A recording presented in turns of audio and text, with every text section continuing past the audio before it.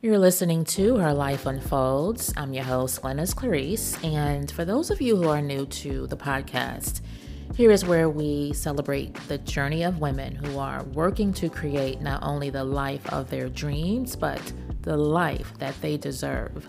And this is a platform where we will have some hard, yet very honest conversations that will allow us to take a deeper look into how we as women navigate being a woman in today's world. So the podcast will be a mix of interviews and single episodes where I discuss a topic that I believe we as all women can relate to. And the guests that will appear here with me are women that we see every day, because it's important for me for this platform to be a place where all women can share their story of unfolding. No story will be left unexplored here. Women from all walks of life are who we want to hear from, because in every woman's story, there is a little bit of ourselves in there somewhere. So whether you're seeking motivation to pursue your dreams, looking for advice, or simply enjoy hearing stories of phenomenal women, Her Life Unfolds is the podcast for you. So welcome to this journey of self-discovery, growth, and empowerment. So now I'm going to get into taking ownership of our lives, right? Owning who we are not only requires self-acceptance, but self-awareness as well. So self-acceptance involves embracing oneself unconditionally and acknowledging both their strengths and limitations. It means being comfortable with who you are, including your imperfections, and it also includes treating yourself with kindness and compassion. When you practice self-acceptance, you cultivate a positive self-image as well as reduce self-judgment as a result of that, allowing you to experience greater self-esteem and mental well-being. Self-awareness, on the other hand, involves understanding your thoughts, emotions, and behaviors. And it's the ability to observe yourself objectively, recognizing patterns and motivations behind your actions. By developing self-awareness, you gain insight into your strengths, your weaknesses, your values, and aspirations. This awareness empowers you to make conscious choices that is aligned with your authentic self, which leads you to more fulfilling and a purpose-driven life. Both self-acceptance and self-awareness are interconnected and reinforce each other, okay? And by accepting and embracing who you are, you create a foundation for self-awareness. In turn, self-awareness enables you to identify areas for growth and recognize self-defeating patterns and make positive changes. It also enhances your understanding of how you interact with others, fostering empathy and improving those relationships. Now that I've shared my personal story, let's dig a little deeper into imposter syndrome. So imposter syndrome is a psychological phenomenon where many of us doubt our accomplishments and have a persistent fear of being exposed as a fraud. And this stems from having high expectations, perfectionism, and self-comparison, fear of failure, stereotype threat, as well as internalizing feedback. So let me touch on each of these a little more and how they contribute to experiencing imposter syndrome. Perfectionism. Those with imposter syndrome often tend to set extremely high standards for themselves and feel inadequate when or if they fall short of those standards, okay? They believe that any success that they achieve is pretty much due to luck or external factors rather than their own abilities. Fear of failure. The fear of failure is a common underlying factor in imposter syndrome. People may avoid taking risks or pursuing new opportunities because they fear that failure will expose them and their perceived incompetence. Social comparison. Comparing oneself to others, particularly those who seem more successful or accomplished, can intensify imposter syndrome in many of us. So, seeing others' accomplishments can amplify feelings of inadequacy and self doubt. Stereotype threat. Now, this is something that I was not aware of. Stereotype threat. Imposter syndrome can be influenced by societal expectations. Queen energy is not at all about being perfect or even striving to be. It's about being who we are without having to apologize to anyone for it. Before moving on to the actual components of Queen energy, I want to touch on what embodying confidence, self-worth, personal power, recognizing our strengths, owning our uniqueness, and living authentically not only looks like, but how they are about recognizing our value as women and having a certain level of belief in our abilities and potential. And here's a breakdown of these components. So, embodying confidence. Confidence is a state of being assured in our skills, our decisions, and our actions. When we embody confidence, we project a sense of self-assuredness and assurance in various aspects of our lives. Now, this does not mean we have to be perfect or without self-doubt because we are human, but rather we trust ourselves to handle challenges and believe in our capacity to learn and grow. When it comes to self-worth, self-worth is the recognition of our inherent value as women, regardless of external factors like achievements or appearance. Embracing our self-worth means understanding that we deserve respect, love, and happiness simply because we are human. It's about treating ourselves with kindness and refusing to let negative self-perceptions dictate our self-esteem. When it comes to our personal power refers to the ability to influence and shape our own lives. It involves taking control of our choices, our actions, and how we respond to certain situations. Embracing personal power means recognizing that we have the agency to make decisions that align. Now that we've looked back and reflected on 2023, it's time to look ahead.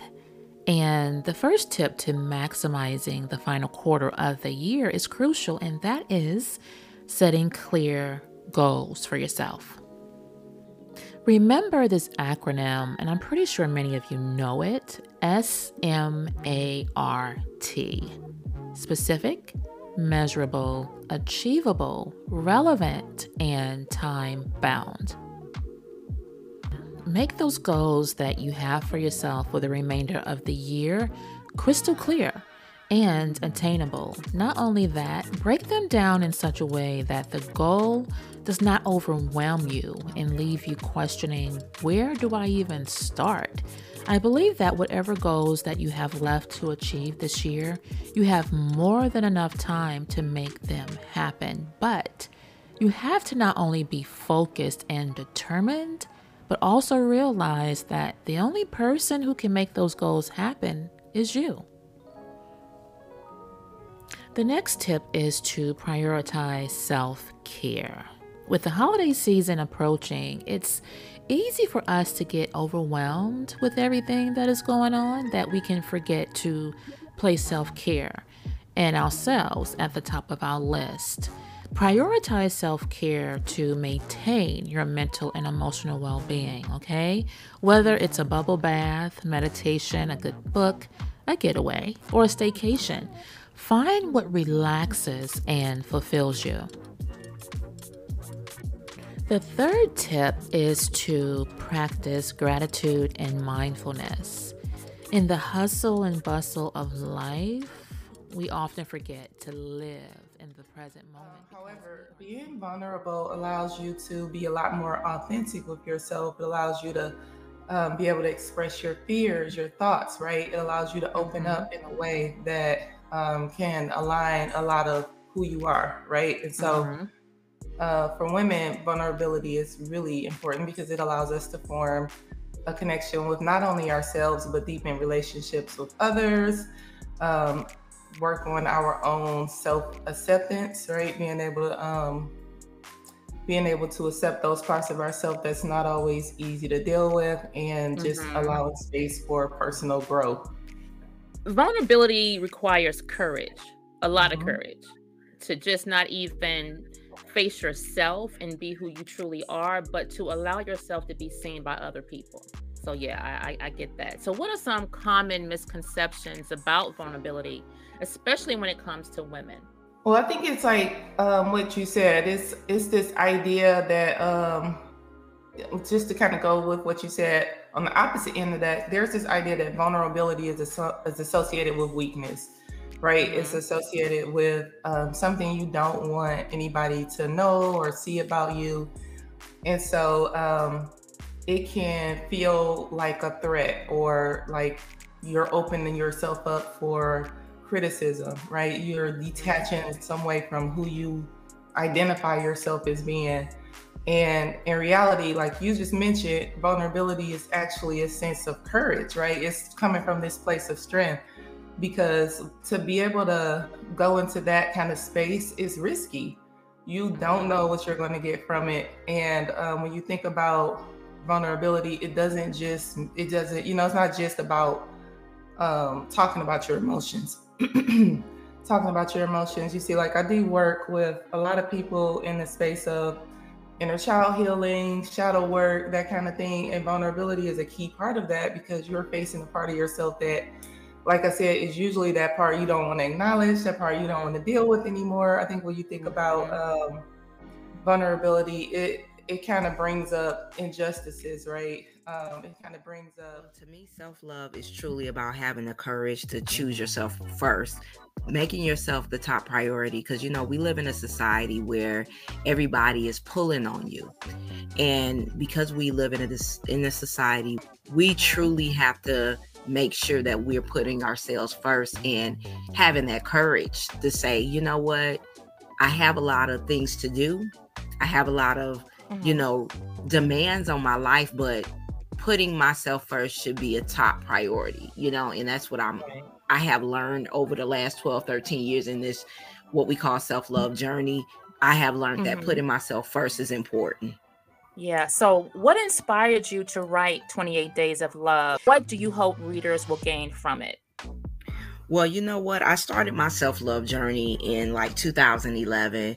And this was after realizing that I needed to kind of slow down and make myself a priority. So, my self love journey at the time in 2011, it wasn't called self love. I started my journey and I called it my authentic journey. And I was just realizing that I was always looking for validation, for love in toxic relationships with the different men that I was involved with, and just different friendships. And so I decided to take time out 12 or 13 years ago to date myself, to heal from the death of my daughter. And it ultimately evolved into something greater. It's a constant evolvement of my self-love.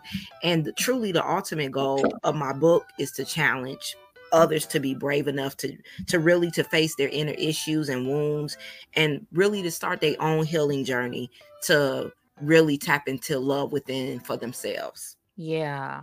So, can you share some common misconceptions? Our organization, we just celebrated 15 years a Wow, week ago. congratulations. Thank you. Thank you so much. We Oh, just celebrated wow. 15 years. We had an event here in Atlanta on November the 11th, and it was so amazing. Each year it grows. It's Mhm. kind of hard, being that minority, nonprofit business owner and Yeah. president. But, Mhm. our organization over the past few years have grown. And again, it's so grateful for us to see epilepsy survivors and families that come from other states to come to our event. Wow. So it's amazing. It's That's great. impact. That really is Yes. impact. And I know you're proud. I'm proud to even hear that. So Yes. congratulations. I know it's gonna get bigger and grow beyond what it is now. 15 Thank you years, so that's much. an accomplishment, that really is. Thank you So so much. you're welcome. So can you highlight a success story or memorable moment that demonstrates the impact of your foundation's work? I would say, to be honest with you, we've had several successful moments because our organization has received accolades as well as awards, throughout the years that we've been, in service for the community over the past 15 years. But one thing, to be honest with you, that I believe I will never forget is when Angels of Epilepsy received a phone call at our office from Tyler Perry Studios. Are you serious? Yes. And it was actually producers of the show Divorce Court. And I'm saying to myself, I've never been married, so I don't know why you're calling. But they were calling us because they did their own research. So here we are.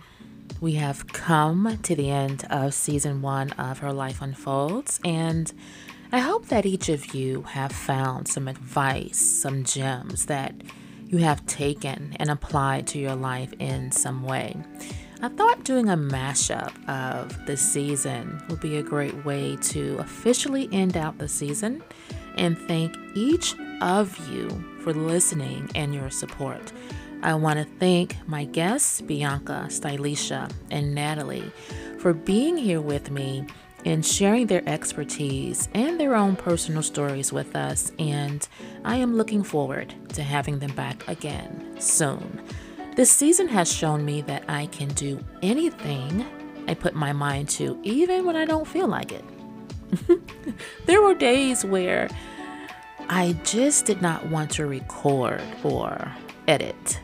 But because of my love for podcasting, producing, hosting, and writing for Her Life Unfolds, I showed up, and I'm glad that I did.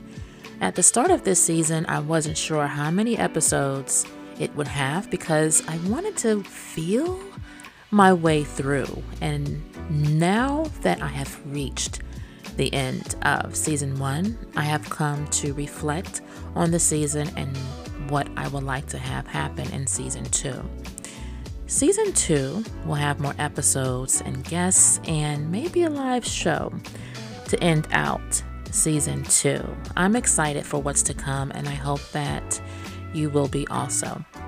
I will be back with season 2 in February, so stay tapped in to Miss B More and Her Life Unfolds on Instagram for all the tea, okay? I would love to have you. So with that being said, until then, stay inspired and empowered. See you soon.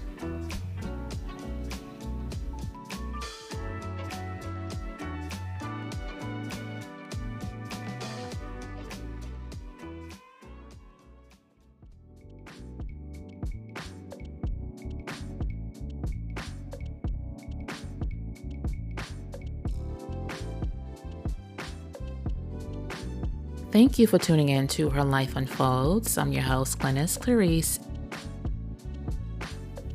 Her Life Unfolds is a Miss B More production.